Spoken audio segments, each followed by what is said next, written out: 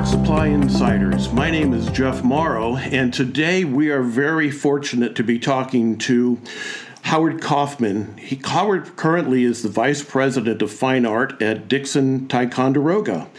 And many of you may know Howard. He was the former owner and president of Princeton Brush, and he has agreed to just talk to us about art supplies in general. Howard, welcome. How are you? I'm doing well. Thanks, Jeff. Thanks for letting me join you. So thank you very much for agreeing to come on and talk to our audience. Can you give them a little bit of background on who you are and what you're up to? Well, I've been in the industry, believe it or not, for 50 years. Oh, boy. I know. I've had my resume out on the street for a long time, but nobody wants to hire me, so I'm stuck in the industry. But started selling as a New York City sales rep, rub-on transfer lettering, believe it or not, to local art supply stores. And about 30 years ago, founded Princeton Brush.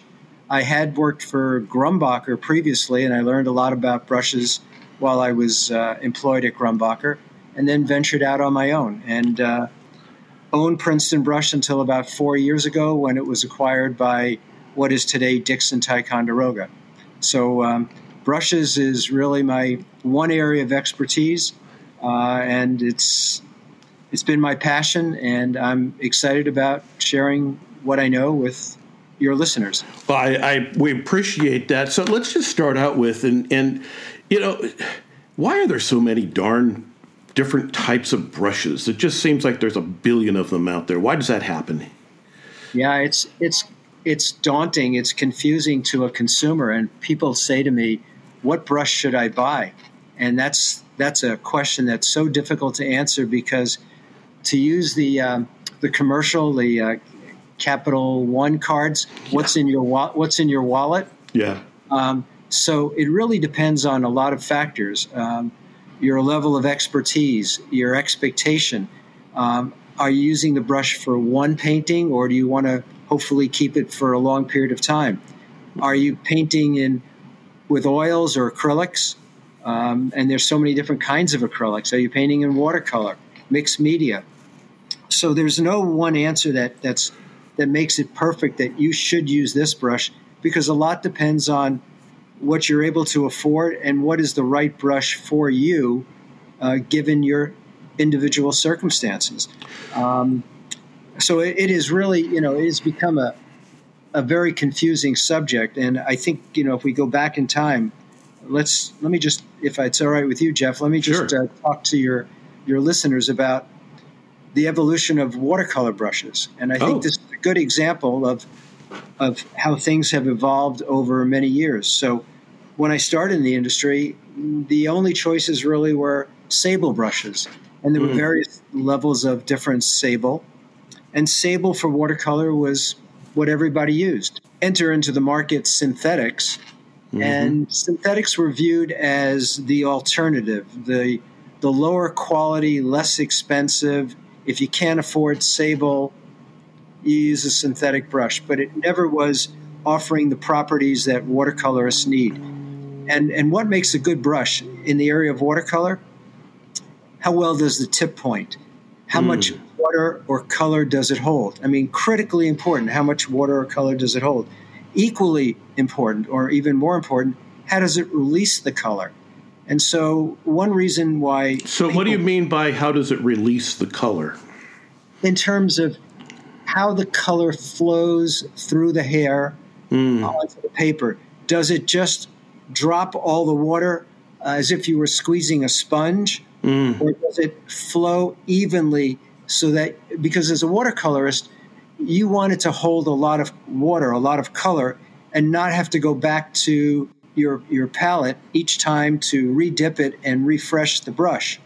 So the historical differences when I started between a natural hair, sable, a good example, the benchmark in the industry, and a synthetic was, if you can't afford a sable, the synthetic is there. And a synthetic was generally initially a single filament, a straight filament.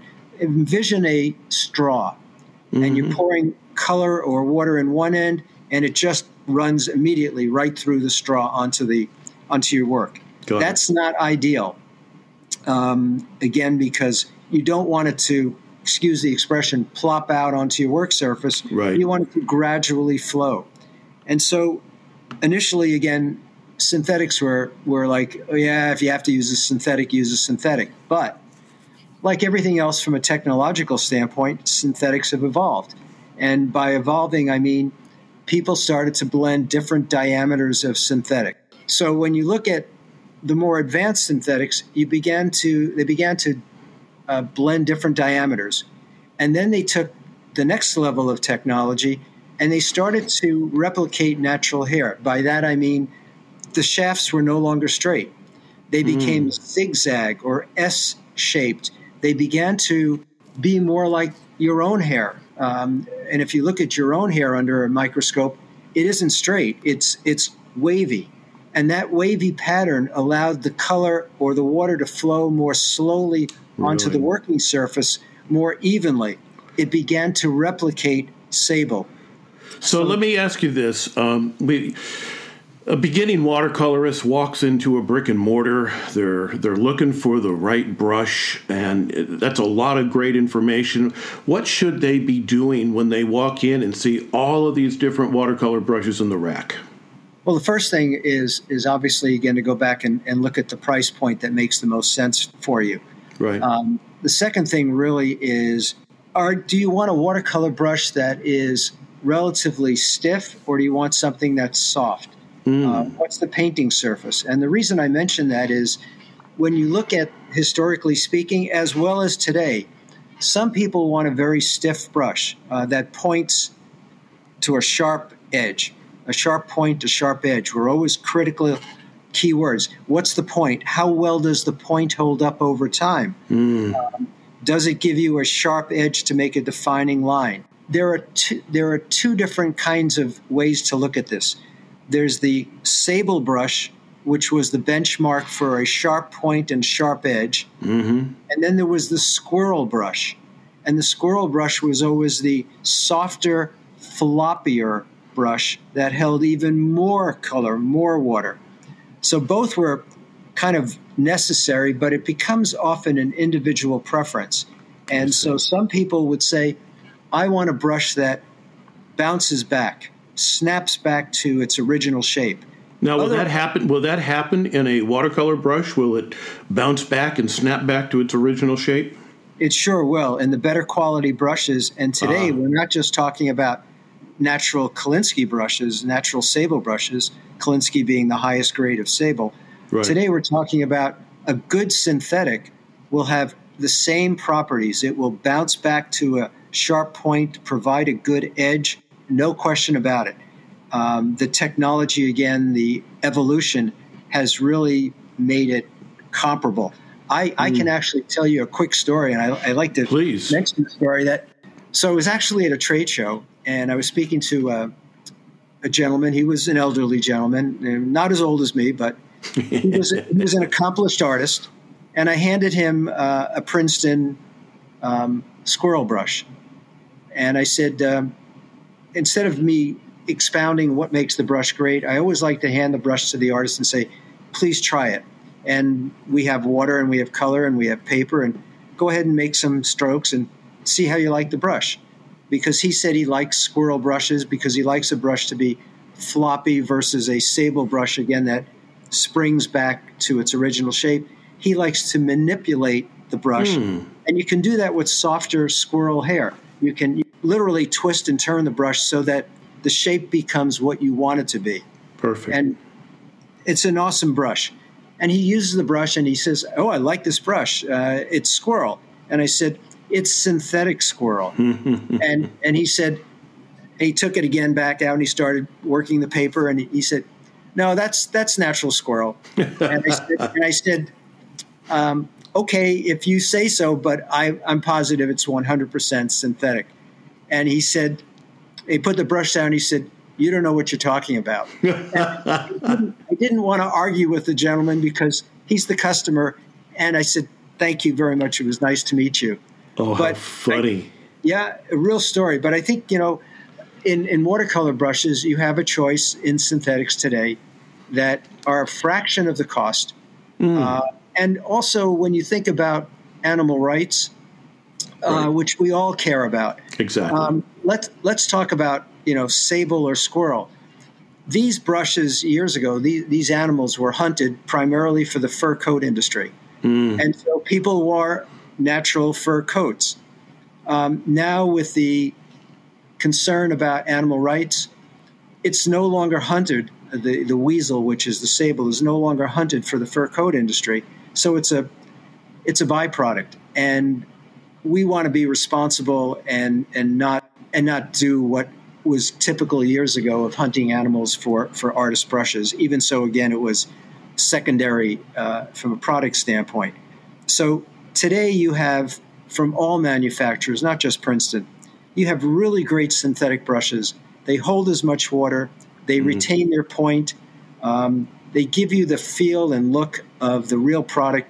And from a cost perspective, they're a fraction of the price. You can pay today for a size 10 pure Kolinsky brush $300 to $400. Oh, it has gone up significantly, supply and demand. And you may love the brush, but $300 or $400, that doesn't make a lot of sense. And when you can buy so many brushes, so many more brushes at 10, 15, 20% of that price, you can have a much larger selection, and it makes a lot more sense economically. And everybody today, I think the amount of natural synthetic hair brushes we sell has diminished greatly. Wow. I can tell you. Go ahead, Jeff. Let me ask you this question. An awful lot of our listeners are out there, and they don't have access to brick and mortars where they can go in and look at the brush and feel it. A lot of them have to buy their brushes online. How are they going to be able to tell, if you know the answer to this, whether just looking at a picture of a brush from some online store, what's best for them? Any ideas? I think there's a couple of things. First of all, a lot of artists talk to one another, and social media today is a very good way to get information, because a lot of artists are taking tutorials. Whether you're a beginner or an advanced painter, and we go to some trade shows where there are top-notch artists there, and inevitably, as the audience sits in front of an accomplished artist, they're going to say, "What paint are you using?" or "What brush do you use?" And the instructor will say, the artist will say, "I'm using brand so-and-so, and it's a round or a flat or a liner shape so-and-so, and I really like this brush." But you can also read reviews online from other artists, not always necessarily the most reliable, but if you see a brush, regardless of the brand, and it's got 4.5 or a 5-star review, and some of the internet sellers have 300-400 reviews on a particular brush. It's maintaining that 4.5 or 5-star review, and you start to read down, you realize after a while that this is a safe bet, that this has got credibility, and that's how you put one and one together to know what brush makes the most sense. Okay. Again, looking at the price point as an important determinant, because you need to have an array of brushes. So trial and error, internet comments, watching tutorials. Yep. These are all invaluable.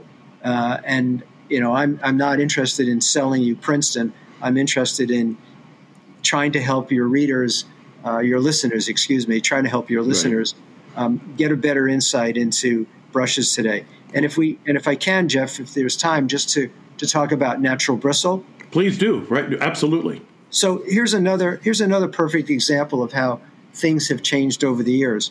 When we enter the world of oil painting, years ago, everybody was using natural bristle. Using natural bristle was the benchmark. Everybody had it. I mean, nobody was using synthetics. And people really wanted natural bristle, which is from the hog. And what they liked about natural bristle was its strength. Yep. It had rigidity, so it could move heavier body paints like oils and acrylics versus, say, watercolor. Yeah. What they liked about the natural bristle is that when you look at it closely, it has split ends, meaning the tips are split like a branch on a tree. Yeah. Well, those natural bristle split ends hold more color than a typical synthetic did years ago, which was, again, like a straw, a straight filament. So by having these tree branches, it grabs more color, gives you better control, and it was able to push heavier paints than the early generation synthetics. Now turn the clock forward 15, 20, 30 years. Everything that you see in natural bristle, you can get in a synthetic. Even the synthetics have evolved to the point of having split ends.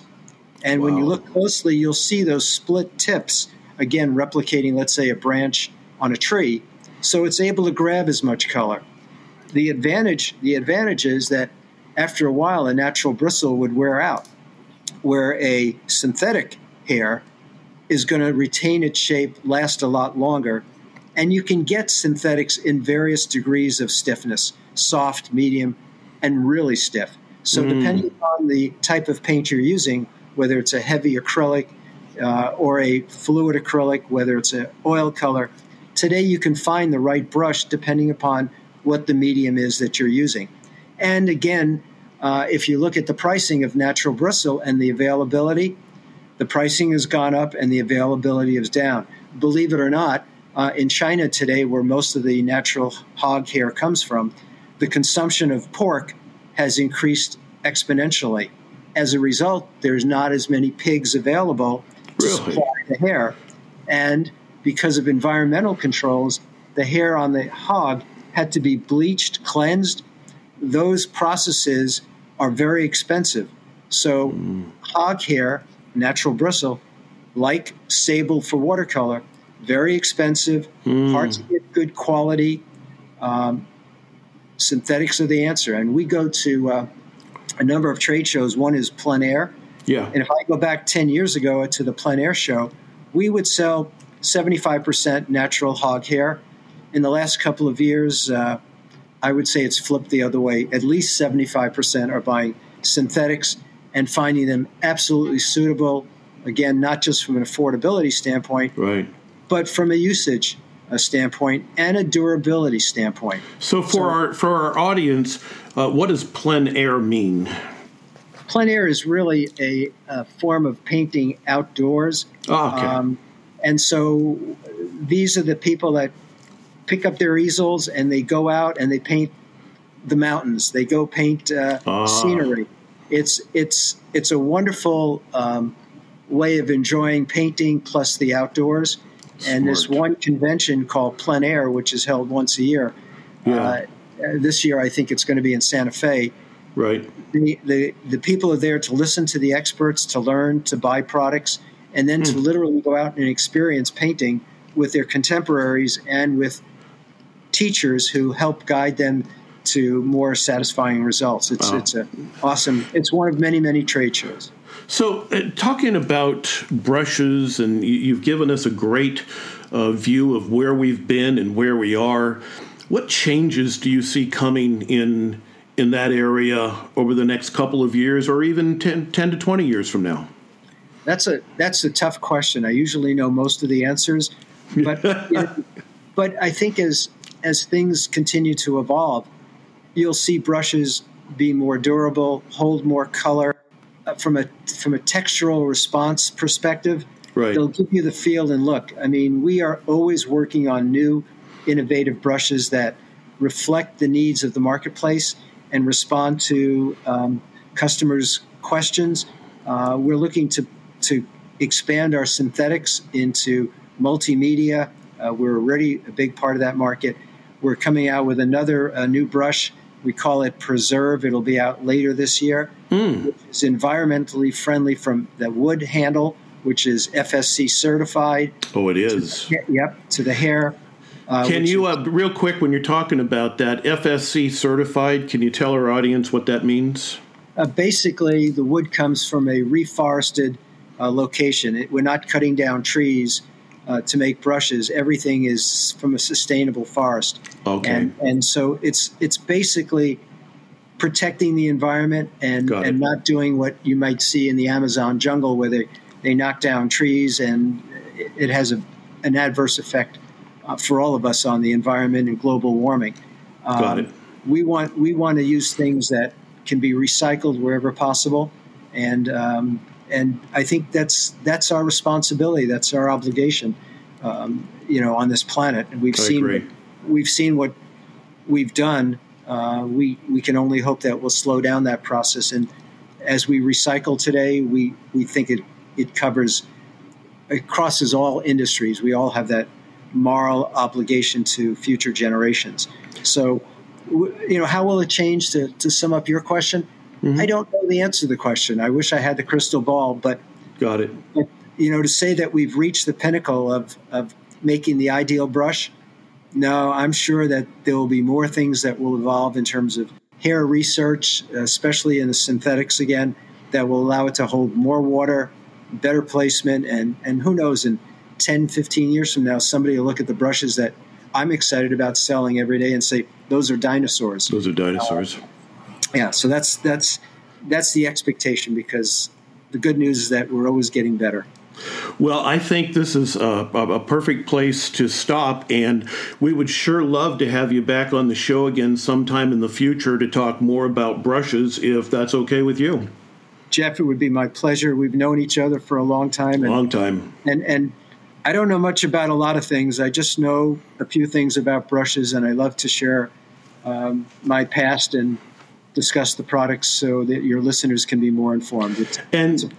Can you tell me what is so if they wanted to find out more about the brushes that you're involved with, do you have websites that people could go to? PrincetonBrush.com certainly shows the full array of our brushes from A to Z.